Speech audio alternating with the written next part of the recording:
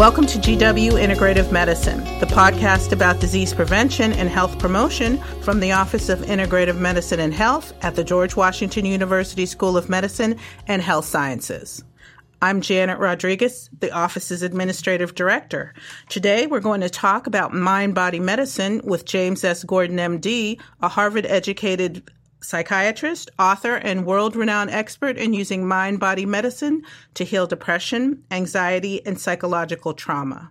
In 1991, he founded the Center for Mind-Body Medicine, a 501c3 nonprofit educational organization that we will learn more about later. Joining us to co-host this episode is Tatiana Zinyenko-Miller, a student in the MSHS program in integrative medicine at GW. Welcome, Tatiana. Tell our listeners about your connection to Dr. Gordon and a little more about him. Hi, Janet. Thank you so much for your kind introduction. It's really excellent to be here with you and Dr. Gordon today. Since May of this year, I've maintained an internship functioning as the clinical research coordinator for the Center for Mind-Body Medicine.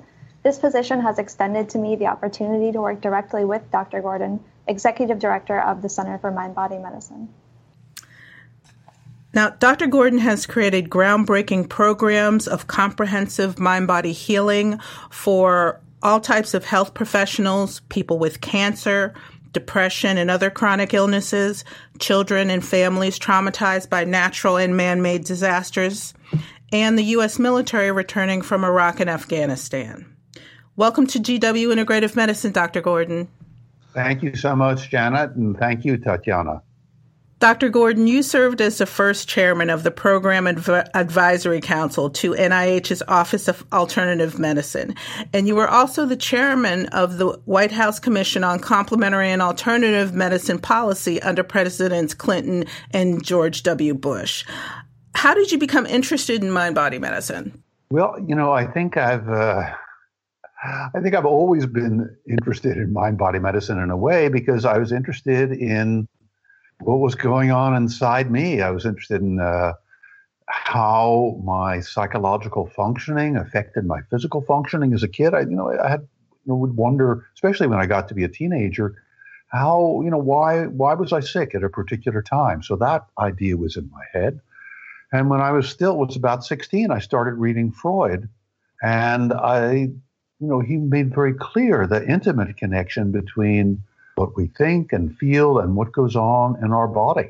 And so it seemed to me perfectly natural that the connection was there, and it was just a matter of time as I learned more about it, as I explored different techniques for myself to help myself to feel better, to heal, to remedy issues in my life that even very good psychotherapy hadn't changed, that I began to explore approaches like meditation and Tai Chi and yoga and Qigong. And this is really beginning in the 1960s. So it was personal. And then once I got to the National Institute of Mental Health, where I was a researcher for about 12 years, I wanted to find out, well, how does this work? And what's the science behind it? And is this just wishful thinking, or is there something real? So I made it a major part of my job to look into this new field of what we were then calling holistic. We now call integrative medicine. It's really the same word. Both holos and integer mean whole. Just one is in Greek and one is in Latin. And I started looking at the science behind these techniques and meeting the scientists, and everything kept growing from that. And to me, it seemed I began to think, this is early in the 1970s, either this is totally obvious, and this should be absolutely fundamental to the way all of us think about medicine or healthcare, or I and a whole bunch of other people are quite deluded. And the more the science came out, the deeper my experience became, the more clear it was is that this is a fundamental kind of understanding that we need to have if we're going to help ourselves and help other human beings to stay healthy and to heal themselves if they become ill. So, Dr. Gordon, could you talk to us a little bit about what mindfulness is and what role it plays in treating psychological trauma? Mindfulness is simply moment-to-moment awareness. Mindfulness is really what all forms of meditation ultimately are at least aiming at or are concerned with.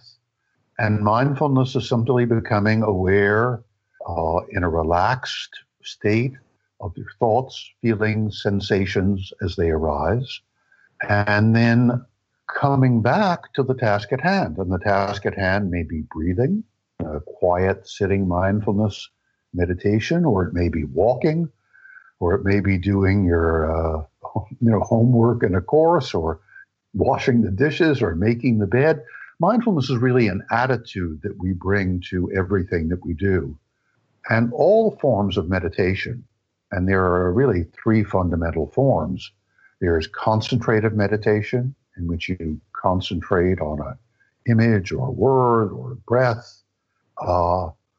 There's mindfulness meditation, which is a Buddhist practice, which is 2,500 years old, where you become aware of thoughts, feelings, and sensations as they arise.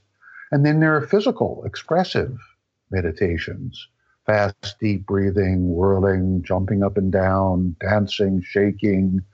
And then the slow forms of expressive meditation, like Tai Chi and yoga and Qigong. So all those forms of meditation are different routes, different ways of cultivating mindfulness. And mindfulness is then what we bring to the activities in our daily lives. What are the most common and dangerous misconceptions about psychological trauma? Well, I think people have the idea that trauma just comes to those other people, those people who have been in wars, or those people who have been raped or horribly abused for years in childhood, when in fact trauma is a part and parcel of all of our lives. And all of the religious, all of the spiritual traditions, anybody who's lived long enough knows that if trauma doesn't come early in life, it's going to come later on as we grow older and suffer physical disabilities and lose people we love and face our own death. So the first misconception is that trauma is something that just comes to other people. Trauma, and it's a Greek word that means injury, psychological trauma, will come to all of us. It's part of life, not apart from it. And the second misconception is that once you've been traumatized, you're stuck with it. That's the way you're going to be, and that you're condemned to a life of sort of endless medication or psychotherapy, when in fact trauma and its very real biological as well as psychological consequences can be reversed by, or at least significantly diminished or put in perspective by a whole variety of mind-body approaches, by meditation and guided imagery, as well as by the way we eat and the way we move our bodies and the kind of human support that we find or create around us. So that second misconception is once you're traumatized, it's for life. Now, trauma obviously takes a significant toll, and that toll we're now finding out can be reversed by these techniques that we teach at the Center for Mind-Body Medicine, these techniques of self-awareness and self-care and group support. So you said that trauma will come to all of us, that it's necessary, but that it also bears sometimes profound biological and psychological consequences. What can we do then to prepare for it? How do we develop resiliency? Well, necessary is one word. I would say inevitable is a better word than necessary. We don't, it's not like we need it. It's just going to come whether we need it or not. So that's the first thing. And the second, and you can see that I'm laughing a little because we need to gain some perspective on trauma. That's fundamental. And that's one of the reasons why meditation is so important. Meditation not only creates the physiological homeostasis, that is, it rebalances the body. It brings us out of the fight or flight response, which trauma provokes, into a state of relaxed moment-to-moment awareness. It can break up those fixed patterns of freezing that happen when we're seriously traumatized. And it also gives us perspective. It gives us perspective on what's happened to us. Not that it makes it go away, not that it makes trauma, the trauma we've experienced, the losses, the terrible disappointments, the abuse, It doesn't make them easy, but it gives us an understanding that it is, although it may seem like the end of the world is coming, it is not. And that it's that perspective that comes with meditation. So I would say meditation is a fundamental part of preparing us to deal with the trauma that comes inevitably to us. And this is understood. I mean, this is all the traditions, all the forms of meditation. Concentrated meditation is part of all the world's major religious traditions, for example. Mindfulness meditation, although it was originally Buddhist, is coming into many different spiritual and religious traditions. And expressive meditations are the planet's oldest form of helping to free us from the trauma that comes to us, freeing us, working through our bodies. And also, as we do that, as we free up our bodies and we begin to move freely and to sort of express what's been held in, our minds begin to clear up. So meditation is the fundamental way to build resilience. The other thing that's really important is to understand that when trauma comes, we really need to reach out to other people. That the idea that we have to be totally self-sufficient, rugged individualists is mistaken and potentially dangerous. We know that the single major factor in healing from trauma is the support, the connection with other people who care about you, other people who listen to you, other people who will be there for you. So it's important, if you think about your life, and I mean, this is painfully obvious, but it's important to be connected to your family, to friends, to people who are part of a community around you. So those two things, I would say, meditation in its various forms and connection with other people are probably the two most important factors. We're social animals. We are social animals. We evolved in bands, what the anthropologists call bands, 30 or 40 or 50 people living, working, being together all the time. That's what our biological programming is designed for. We're not designed to be solitaries. We're not designed to live just a couple of us together and very removed from other people. That's a very modern and I think not terribly healthy idea or ideal that we've promulgated. Yeah, absolutely. So fundamental to resilience is this development of meaningful connections, the practice of things that are mind-body medicine techniques like meditation. Could you talk a little bit about the efficacy of these techniques as established through academic literature? Sure. There's a great deal of evidence for the efficacy of a variety of different mind-body approaches. There's a book, I have a book coming out soon on trauma, but this is a book that I wrote a few years ago called Unstuck. And it has many of these references in there about how to use meditation and social support and nutrition and exercise to free yourself from depression. And many of the principles are very similar for dealing with trauma. I think some of the best evidence comes from the use of meditation to restore damaged brain functioning and to enhance the number of cells in our brain, the number of neurons in critical areas of our brain, like the hippocampus, which is responsible for a number of aspects of memory and also responsible for mediating stress, and also the enhancement of functionality and activity in the frontal part of the cerebral cortex. There's a whole bunch of research done by Sarah Lazar and Britta Holtzel at Harvard and others, just showing, you can see on scans, you can see the change in the structure of the brain in people who meditate. Meditation also enhances compassion. Research by Richie Davidson at University of Wisconsin is really important in showing that capacity. Meditation also can reverse some of the multi-generational effects of trauma. So what we've learned in recent years is that if you're seriously traumatized, it may change the way your genes function. It doesn't actually change the structure of the genes. Trauma doesn't. But it changes some of the supporting tissue, some of the supporting players in the chromosome, and therefore modifies the way genes act. And when we're very seriously traumatized, for example, we may well be more vulnerable to future stress. And that vulnerability can be passed on from generation to generation.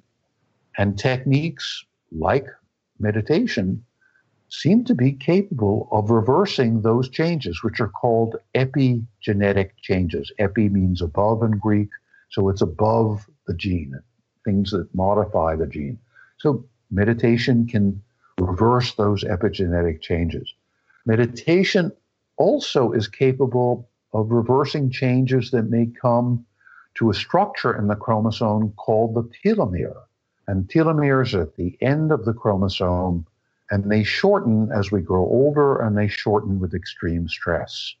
And research at University of California, San Francisco, by Alyssa Epel and Elizabeth Blackburn, who won the Nobel Prize for her research on telomeres, shows that meditation can stop the shortening of telomeres and may even be able to restore some of the length that's been lost because of psychological trauma. And so meditation may, and it still may help us to prolong our lives. And then there's a host of research on the importance of various forms of meditation in helping to reverse and prevent heart disease, type 2 diabetes, pain syndromes, et cetera, et cetera, et cetera. So it works on every aspect of our physical as well as our psychological functioning, and the evidence is there. And you can look at Unstuck, my book Unstuck. You can look online. It's just the body of evidence is growing, and I think it's really extraordinarily powerful. One of the things that I'm fond of saying is that if meditation were patentable and profitable, every physician, every healthcare provider on the planet would be prescribing meditation in the first session that they see someone, and they really should be. Even though it's not patentable, it's not profitable, the hard evidence is there for its benefits. How are you adding to this research? The primary research that I'm involved with is research we're doing at the Center for Mind-Body Medicine.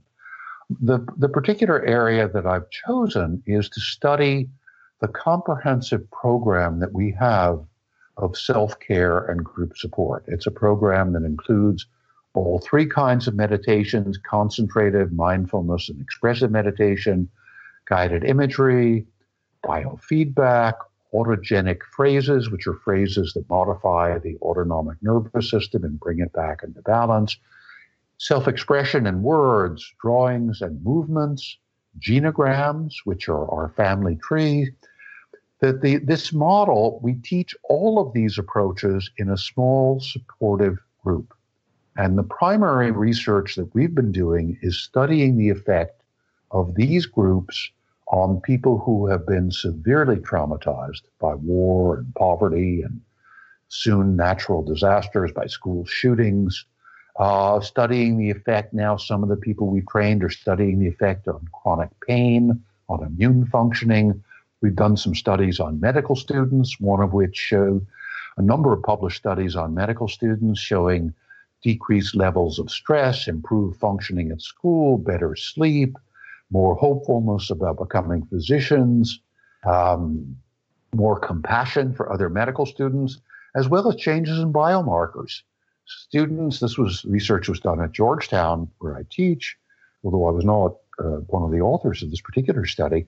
Using our model showed that students, when exam time came, they didn't have the increase in levels of cortisol, students who participated in 10 weeks of mind-body skills groups, that other students had. And they didn't have the increases in testosterone either. They were more relaxed and more physiologically in balance than the other students. So I've chosen to study a comprehensive approach because I think that's what's needed. When we're traumatized, that's what's needed when we have a chronic illness.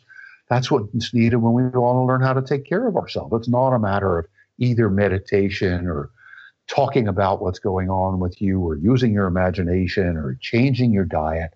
It's about creating a comprehensive program which includes all of those plus group support. So that's what I believe in. The basic question when you're going through a hard time is what's going to make me better? It's not, well, is X more important than Y? There's plenty of research showing the benefits of X and Y, whether it's nutritional change or meditation or physical exercise or group support. What I want to do is to study what happens when you put them all together and you can potentially maximize the therapeutic and preventive benefit. So that's what I'm involved in. And that's what we do at the Center for Mind-Body Medicine. Our major focus is on helping people who are most in need. And as we've done that we've been doing that now for 27 years. Over the last, almost 20 years, we've been studying the effects of what we do and publishing the research in peer-reviewed medical journals and psychological journals. The center has an upcoming professional training program in Maryland. And tell me a little bit about the program and the different places where you've gone and done this training. And I was just, for everybody, you need to listen to Dr. Gordon's TEDMed talk. It's amazing.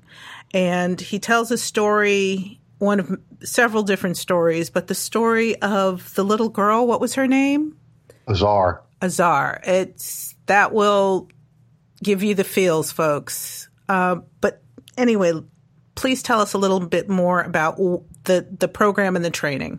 Sure. Thank you. Yeah, Azar is such a beautiful example of what can happen. Azar is a 9-year-old girl who was in a mind-body skills group led by someone we trained in Gaza. Gaza's had 3 major wars in the last 8 years or so. 10 years, really. 12 years. Since 2006, there have been 3 major wars. And Azar's father was killed in the most recent war in 2014. And she was in a group, she's 9 years old, and she was in a group of other children whose fathers were also killed. And essentially, without telling the whole story, and please do look at the TED Talk. Azar is somebody who's such a teacher for me. 10 weeks, or actually 9 sessions. She was in the group for 9 sessions with a leader that we trained who was a teacher, a university teacher whom we trained. And she began the group feeling like she should die. She should be with her father. This is 5 months after the war was over. And by the time she concluded the group, learning all these techniques of self-awareness and self-care, she'd come alive again. And she was planning to be a heart doctor. So it's got a rather amazing transformation, and you can sort of hear in more detail about it. And that's what we see. Not only in Gaza, we've seen it in Israel, we've seen it in Kosovo and Haiti. We're seeing it with Syrian refugees in Jordan. We're now working in Broward County, where there were shootings at Marjory Stoneman Douglas High School this past February. We're working with U.S. military, as you mentioned in the introduction. And what we do everywhere we go is we provide a full-scale training program for those people in the community who are the helpers and healers. So we train physicians, we train psychologists, social workers, nurses. We also train students. We have a lot of medical students who've come through our training. Now, at some of our trainings, we're training high school peer counselors. We'll be doing that at Stoneman Douglas High School in Broward County, Florida. We've done it on the Pine Ridge Reservation. We've done it in Gaza as well. What we do is we train local people. First of all, you have to learn how to use these techniques on yourself, and that's what you learn in the first 5 days of the training. You learn the science, you learn you study, take a look at all the papers that I mentioned earlier and dozens more. You experience the techniques. You share your experience in a small group led by one of our experienced faculty. And you experience the whole model and you experience the change on yourself. You can't help other people to heal themselves unless you're also learning how to do that with yourself. So that's the first part of the training. And every year we do at least one open training. And it's coming up October 11th through 15th in Ellicott City, Maryland. You can look on our website, cmbm.org. And we always welcome students. We have quite a low price for students to come. We also have scholarships for people who are working with low-income populations, or for healthcare providers or community organizers or others who are themselves working with a small income. So we want everybody to come who needs and wants to be there. And then we do a second training, an advanced training, where we teach you how to teach. That's a few months later. This advanced training will be in January. And we teach you how to use what you've learned on yourself and practiced on yourself with other people. It could be other students. It could be patients you're working with. It could be colleagues on a medical school faculty. It could be people at your church or synagogue or mosque. You can use the method wherever you want. And then we can also provide supervision and certification to really help you do this work at the highest level. And we provide this training to communities that have gone through difficult times or are going through difficult times. So right now, as I said, we're in Broward County, Florida. We're in Houston, Texas, following Hurricane Harvey. We're about to begin a training in Sonoma, California, where they had those terrible wildfires last October. We're getting ready to do a program in Puerto Rico after the hurricanes there. We've been working with U.S. military, both those who were traumatized long ago as well as those who have recently been traumatized by the conflicts in Iraq and Afghanistan. And we're working in Kosovo, Israel, Gaza, Haiti. I'm going to Jordan in a couple of days. We're doing a training there for people from all over the region, leaders from an organization called Save the Children. We're training their leadership from throughout the Middle East. So we have trainings that are specialized, or not specialized, but they're designed for a particular community or a particular medical center or medical school. And then we have trainings to which everyone is welcome to come. And I know some people from the program at Integrative Medicine at GW have come through our training and that they're using our model. They've been using our model with patients with chronic illness. And we want people to come. And this is the first time we've done it on the East Coast in a while. So if you want to come, please come. It's cmbm.org is the website, and go on the website. And you can talk with our staff, and if you need a scholarship, talk with them about a scholarship. We give out quite generous scholarships to people who need to have scholarships to come, and students. And this is how we reach out. We expect about 180, 200 people to come to this training. There are still places, and we welcome those who want and need to be there. Really, the criterion for the training is that you are going to use this work, use this method to understand and help and heal yourself, and that you are going to share it with other people. So you don't have to be a clinician who's already in practice. We have people come who are community organizers, for example, where they're volunteering in a shelter for homeless people, and they want to share this with homeless people, or they want to share it in their church. So we're reaching out. We're here to be of service to you. And right now in this training, we're particularly here to be of service to those in the greater Washington area. Although we welcome people from all over, and we'll have people from overseas coming as well as from all over the United States. Now, before we let you go, is there an easily accessible mind-body medicine technique that you can share with our listeners? Sure, I'll be happy to.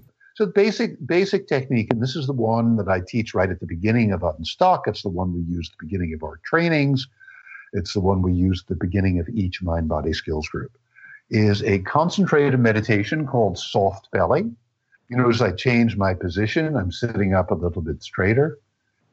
And I encourage those who are watching or listening to this to also do the same, but be relaxed, just have a nice sort of sitting upright, but also relaxed. And if you feel comfortable, allow your eyes to close.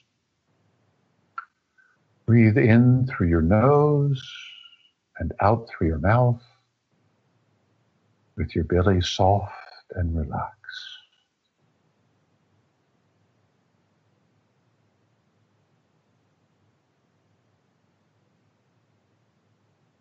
This way of breathing may be a little unfamiliar to some of you at first, but it's really very relaxing.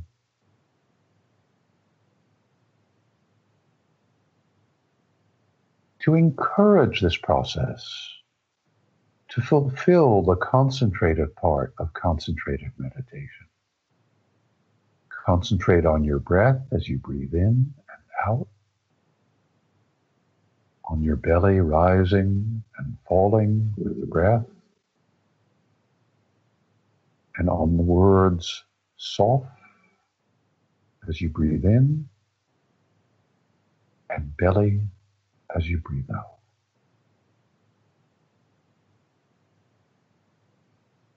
If thoughts come, let them come, notice them, let them go. Gently bring your mind back to soft belly.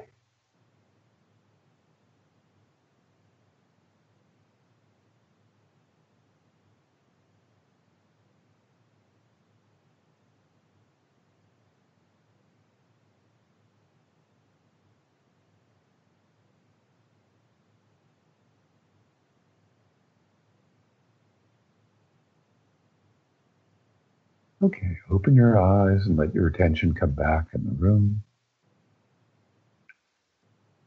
So that's soft belly. I don't know, did you notice any change in doing that? I'm very relaxed. That's the idea. And the whole idea is and it's so simple. And this is just a couple minutes on our website, cmbm.org. I'm doing it there for about 10 minutes, and I'm explaining all the physiology as I do it, helping you to relax your muscles. But so that's a good place. This is a good place to begin. If you want to learn a little bit more and do a little bit more, check it out on the website. If you want to find out more about it, read Unstuck. And if you want to not only learn how to do it for yourself, but learn how to be teaching other people and learn all the science, please come to our training, October 11th to 15th in Ellicott City, Maryland. And those of you who are watching or listening are most welcome to come. And this should be, if this is a part of every day, we do this at the beginning of all our staff meetings. So it helps us not argue so much with each other. We're able to relax and let go of what's going on and actually pay attention to what the other people are saying. And then we do it at the end of the staff meeting to close the meeting and say, okay, meeting's over. Time for next, whatever comes next. Just relax. The meeting may have been great, but it's time to move into the next thing that you're doing. And if you do this perhaps several times a day, even for a few minutes each time, it will change. It will change you. It will change how you look at the world. It will help you deal with stress and trauma that comes up in whatever you're doing, and will help you become, to use that R word, it will help you become more resilient. It will help give you a little perspective. It will help you have a little bit of a sense of humor about the things that may ordinarily have driven you or me or any of us a little bit crazy. So it's fundamental practice. This is not alternative medicine. This is medicine. This is meditation as fundamental to medicine. In fact, they come from the same Sanskrit and Greek root. So I'm very happy to share this with you, and thank you for asking. Well, thank you for joining us on the show today. That's all the time we have. Tatiana? This is the GW Integrative Medicine podcast from the GW Office of Integrative Medicine and Health. I'm Janet Rodriguez.